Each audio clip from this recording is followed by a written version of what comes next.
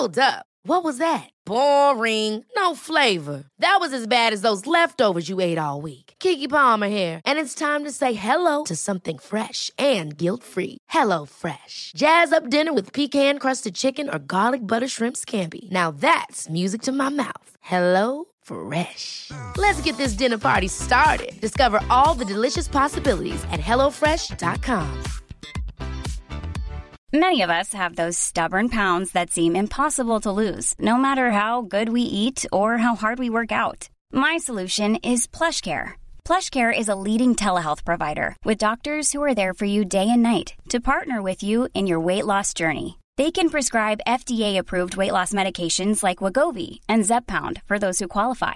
Plus, they accept most insurance plans. To get started, visit plushcare.com/weightloss. That's plushcare.com/weightloss.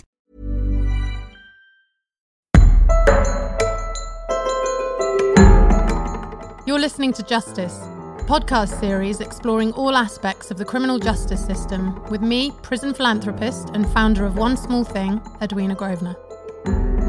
In this episode, I talk with Richard Garside, Director of the Centre for Crime and Justice Studies, about their latest report on how prison systems in different European countries are dealing with the coronavirus outbreak and what we can learn from their data to ensure we are better prepared for the future.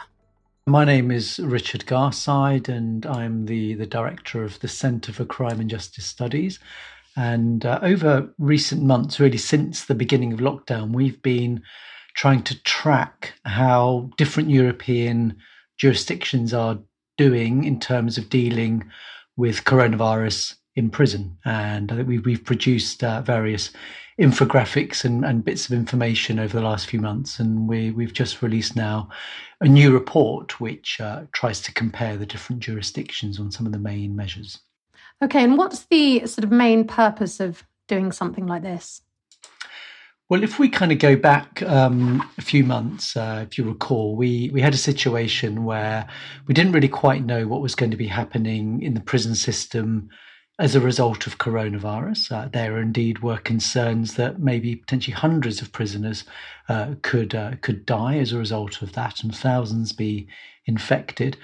And in that context, we thought it was important both to kind of try and just get a sense of how different jurisdictions are handling this really quite, unusual situation, partly just, for some real-time information, but also as a bit of a record for how this particular crisis was handled. Because, I think I'm not an epidemiologist or a virologist, but as I understand it, there is a concern we may face pandemics in the future.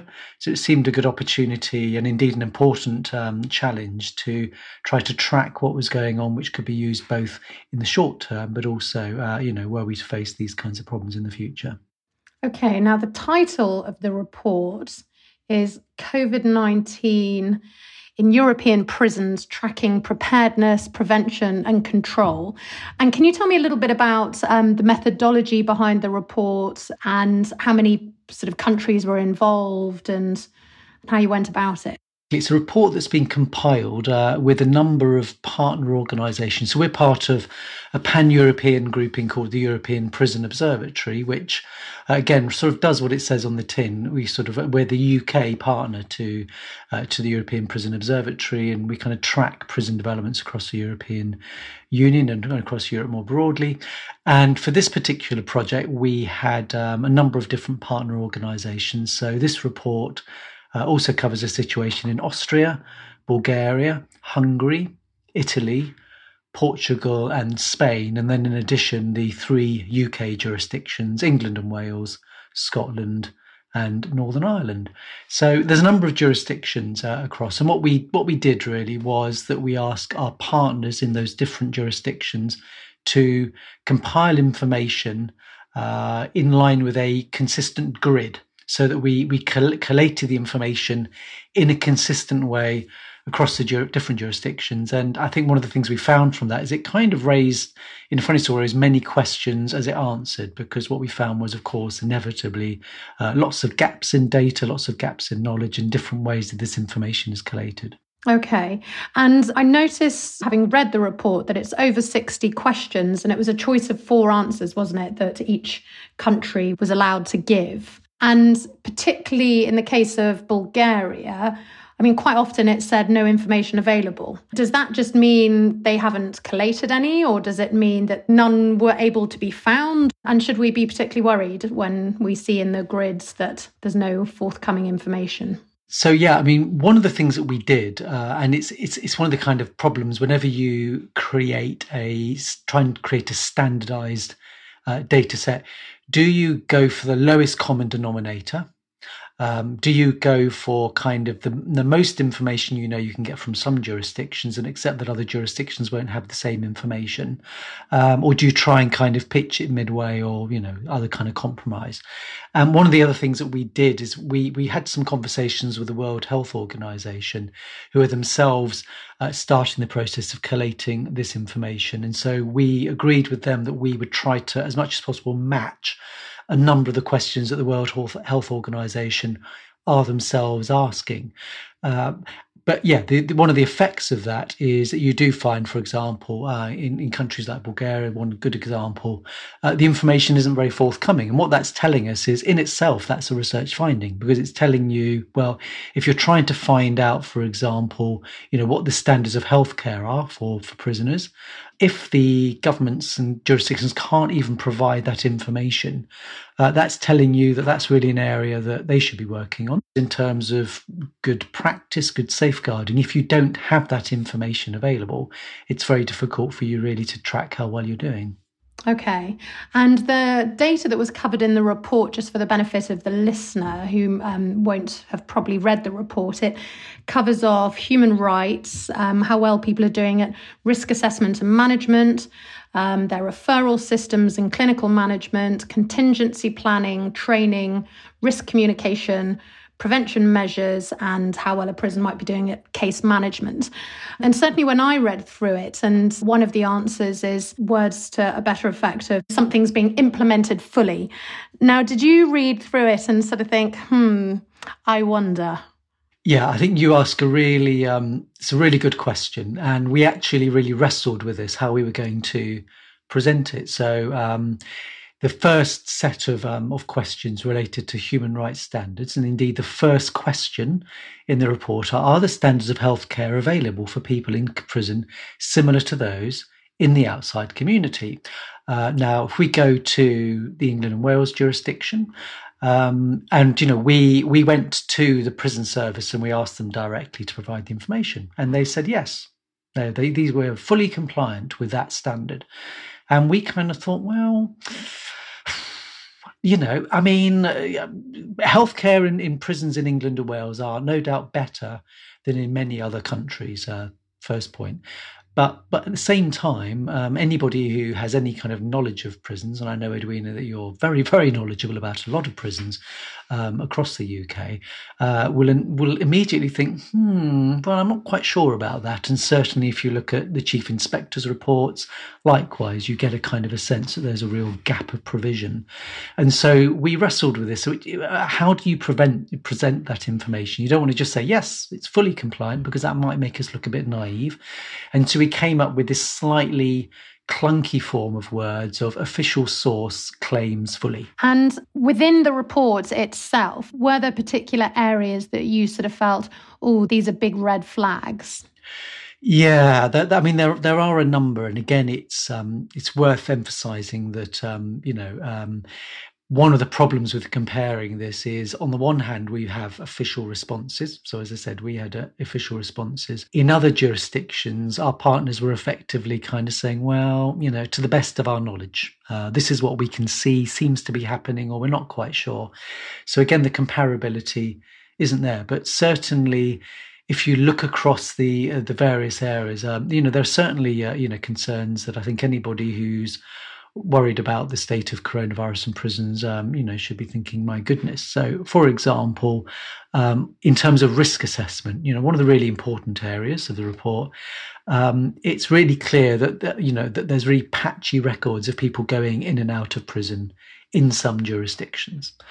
So, if you don't even know if you don't have a record of who's gone in and out of prisons, how can you be certain that you can track or trace any individual if there's been an outbreak? So something as really kind of in some ways mundane as that, a bit of a red flag. The fact that when you have suspected cases, it's not always clear that there's rapid access to testing for suspected cases. For something like staff PPE, again, it was clear that in some jurisdictions, staff didn't have access to PPE when they were collecting samples for testing, so potentially putting staff at risk, both of being infected and also cross-contamination with other prisoners, if they're not fully protected. Contingency planning, what happens if there's an outbreak? Again, very, very patchy across the different jurisdictions. Training and awareness for staff, again, quite patchy. And one thing that, I think it was a big concern, to me and to others when we looked at this is in some jurisdictions, they're not able to fully isolate prisoners exhibiting coronavirus symptoms. And that actually does include in England and Wales. So again, some real issues. And I think one of the things that's come out of this work for me is, notwithstanding the patchiness of the data, it really does help to identify where different countries need to do further work to try to just bring themselves up at least to international basic standards in relation to something like coronavirus. So how important is good data? Because, prison systems, I think, around the world are beleaguered by, for some reason, the fact that they don't seem to be able to get a hold of data, certainly not good data, certainly not reliable data. And is bad data better than no data? It's really important not to get fixated on the data. And I can imagine that if you're a prison officer or a prison governor or prison administrator, and you're trying to manage a really, really difficult situation, and someone like me comes along and says, "Oh, well, your data's not very good, is it?" Quite understandably, that can be just actually a bit annoying, if nothing else, and a kind of a feeling that you're focusing on the wrong thing. But at the same time, if you don't have good quality data, it's very difficult for you as an administrator or prison member of staff to be able to kind of assess how well are we doing. And that's not just from a managerialist perspective. It can, it can mean the difference between life and death, for prisoners and prison staff.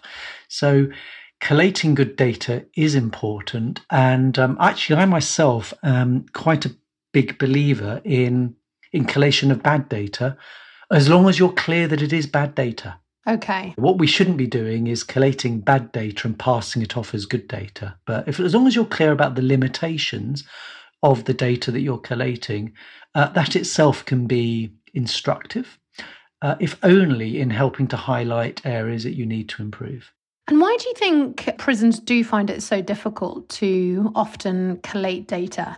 And as I said, in amongst these 9 sort of countries, in quite a few instances, no information was available. Because you kind of think also as a public service, that data should just be there and it should just be collated. These things are really important and they're often taxpayer-funded institutions. So should there not be some sort of mandatory obligation that there is actually some data somewhere? One of the things about prisons is, of course, they are often quite sort of, they can be quite chaotic places and situations where prison staff are having to deal very quickly with unpredictable developments. And my goodness, coronavirus was a very unpredictable development, and prison staff across Europe and indeed across the world had to respond very quickly to a very unpredictable situation, and did so better in some places than in others, no doubt. So there is a kind of a fundamental challenge there that in the middle of a crisis, collating good quality data isn't necessarily going to be top of the list. It's also worth bearing in mind, of course, that at least on some of the stuff that we looked at in this report, there is probably a distinction between, is the information collected in some form or is it known, and is it in the public domain?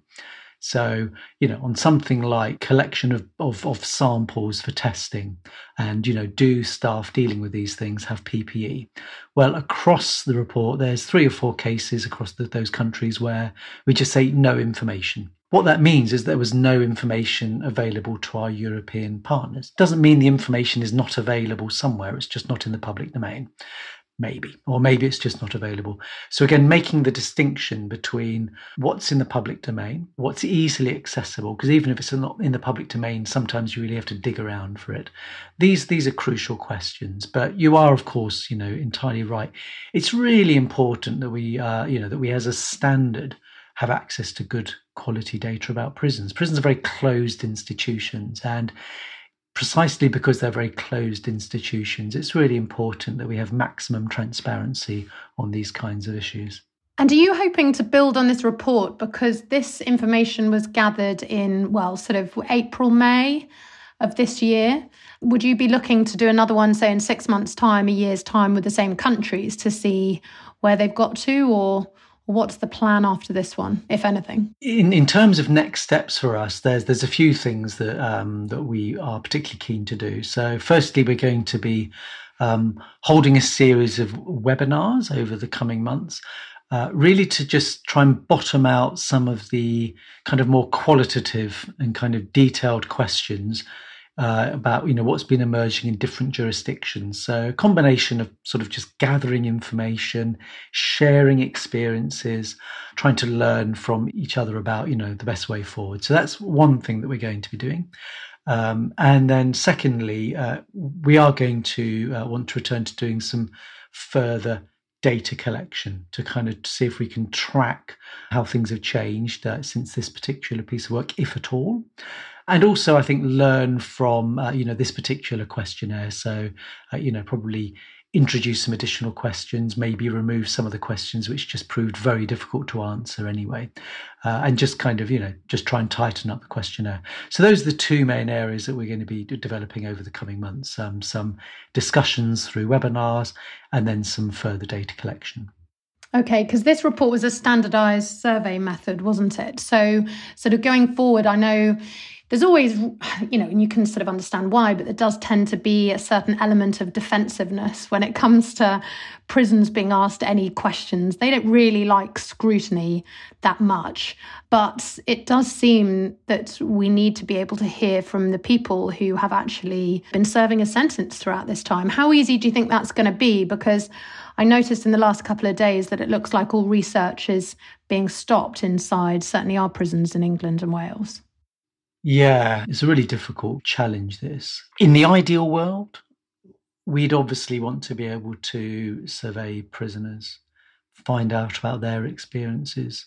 But we've seen, even, as you mentioned, the research, even the prisons inspectorate are being very, very careful about the degree to which they're going into prisons at the moment. And, at the end of the day, precisely at a time like this, you can, again, entirely understand why prison administrators don't want a load of clipboard-wielding researchers wandering around prisons asking questions. So there is a real challenge there.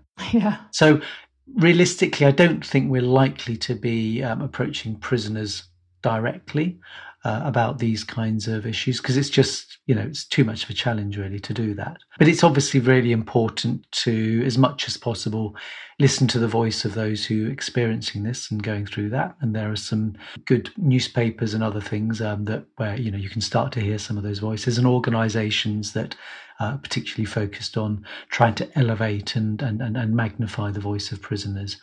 And we do need to bear this in mind. You mentioned the kind of closing down of research opportunities.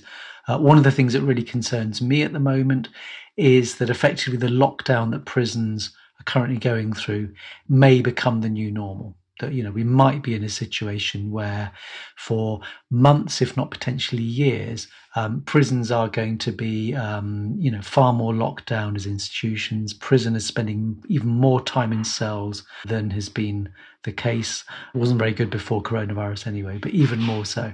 And general kind of diminution of the rights of prisoners to association and to access to kind of opportunities that, if nothing else, kind of deal with some of the tedium and boredom of being in prisons. It's therefore even more of a reason to try and push for a reduction in the prison population, right? Because there was one of the questions that I was reading in your report, which was about two people sharing a cell. Therefore, they are in a bubble or in a household together. Therefore, if one of them gets coronavirus, then they have to stay in that room for 2 weeks, mind-blowing. Yeah, I think one of the challenges when we think about what happened with coronavirus, just looking at England and Wales, the biggest jurisdiction in the UK, at the beginning of the crisis, the government was faced with a number of different possible options. And one was to reduce the prison population, to just create more headroom, as it were, and create more space for separate accommodation. And they chose not to do that. And what we know is that to date, about 23 prisoners have died in England and Wales, which is certainly lower than many of us feared, but potentially could have been lower. Absolutely.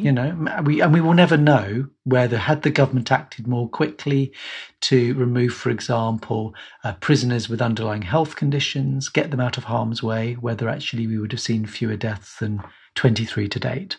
And I think that's, something that does kind of haunt me about this whole situation. Now, we have seen a decline in the prison population, and actually quite a significant one, about 4,000, actually more than 4,000 fewer prisoners now than back in mid-March. But that's almost entirely because of the slowdown in the courts. So it's almost entirely because fewer people are being sent to prison. Okay. The numbers who've been released under the temporary release schemes, which were introduced supposedly to deal with coronavirus, we're talking 15 or 20 a week at most. So very, very small numbers. Okay. And my concern now is as the government is gearing back up towards getting courts running again, that we're going to start seeing rises in the prison population again, precisely at a time when that really is the worst possible outcome. So, I do think that there is, there's unfinished business here. When we looked at this back in a month ago, or actually it was early May when we looked at this last. In about the 4 to 6 weeks since the first coronavirus death in France, the prison population in France had declined by 14%. In England and Wales, it had only declined by 2%. And it's declined a little bit more since then. But nonetheless, England and Wales and the UK more broadly, with the possible exception of Northern Ireland, who are probably doing better on this, we're kind of behind the curve on just getting prisoners who don't really need to be in custody out of harm's way. Isn't there a problem, though, certainly with female prisoners? There might have been some work that went on to try and get women out, but we know, of course, there's a real problem with safe accommodation and places to put people in the community. Do you think that played a significant part of the problem? Certainly when you're releasing people from prison, there's lots of moving parts here, so roughly speaking, half of prisoners, leave prison without any stable accommodation to go to. And at the time of a major public health crisis, you can entirely understand you really don't want a situation where, prisoners are being released willy-nilly with nowhere to go to. And there are also other kind of particular concerns. If someone's being released either back into a potentially dangerous situation for them, or if there may be, for example, a domestic violence abuser, you don't want to be sending them back to lockdown at home. So there are all sorts of reasons why you wouldn't want to release some prisoners.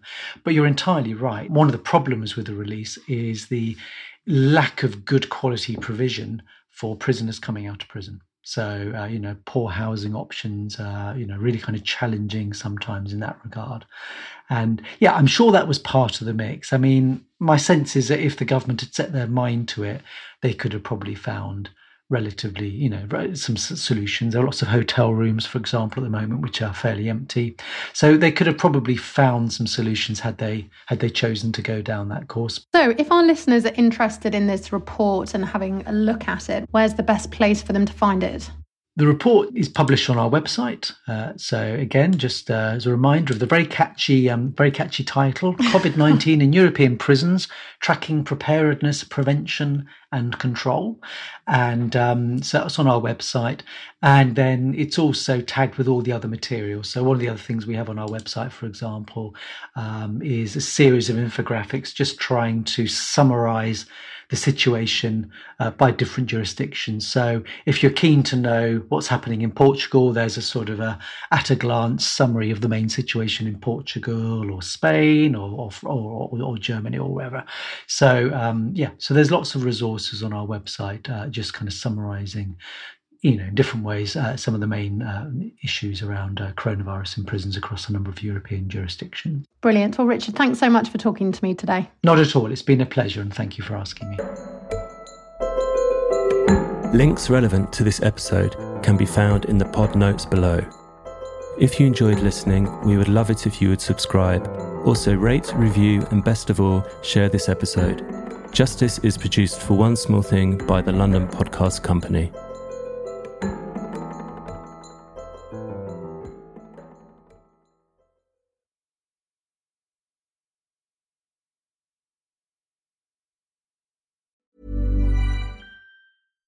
Here's a cool fact. A crocodile can't stick out its tongue. Another cool fact, you can get short-term health insurance for a month or just under a year in some states.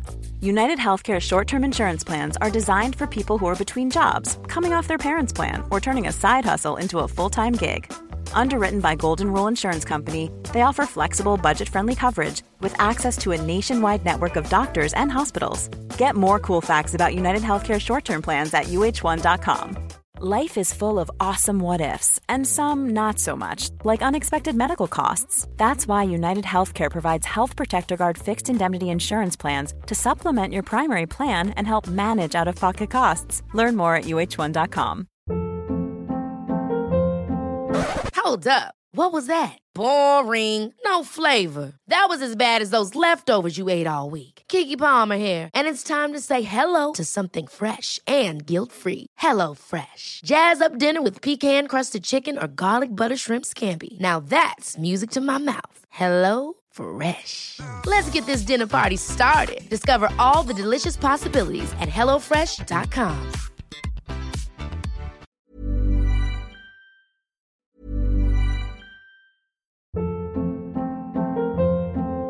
Hold up. What was that? Boring. No flavor. That was as bad as those leftovers you ate all week. Keke Palmer here, and it's time to say hello to something fresh and guilt-free. HelloFresh. Jazz up dinner with pecan-crusted chicken or garlic butter shrimp scampi. Now that's music to my mouth. HelloFresh. Let's get this dinner party started. Discover all the delicious possibilities at HelloFresh.com. Even when we're on a budget, we still deserve nice things. Quince is a place to scoop up stunning high-end goods for 50 to 80% less than similar brands. They have buttery soft cashmere sweaters starting at $50, luxurious Italian leather bags, and so much more. Plus, Quince only works with factories that use safe, ethical, and responsible manufacturing. Get the high-end goods you'll love without the high price tag with Quince. Go to quince.com/style for free shipping and 365-day returns.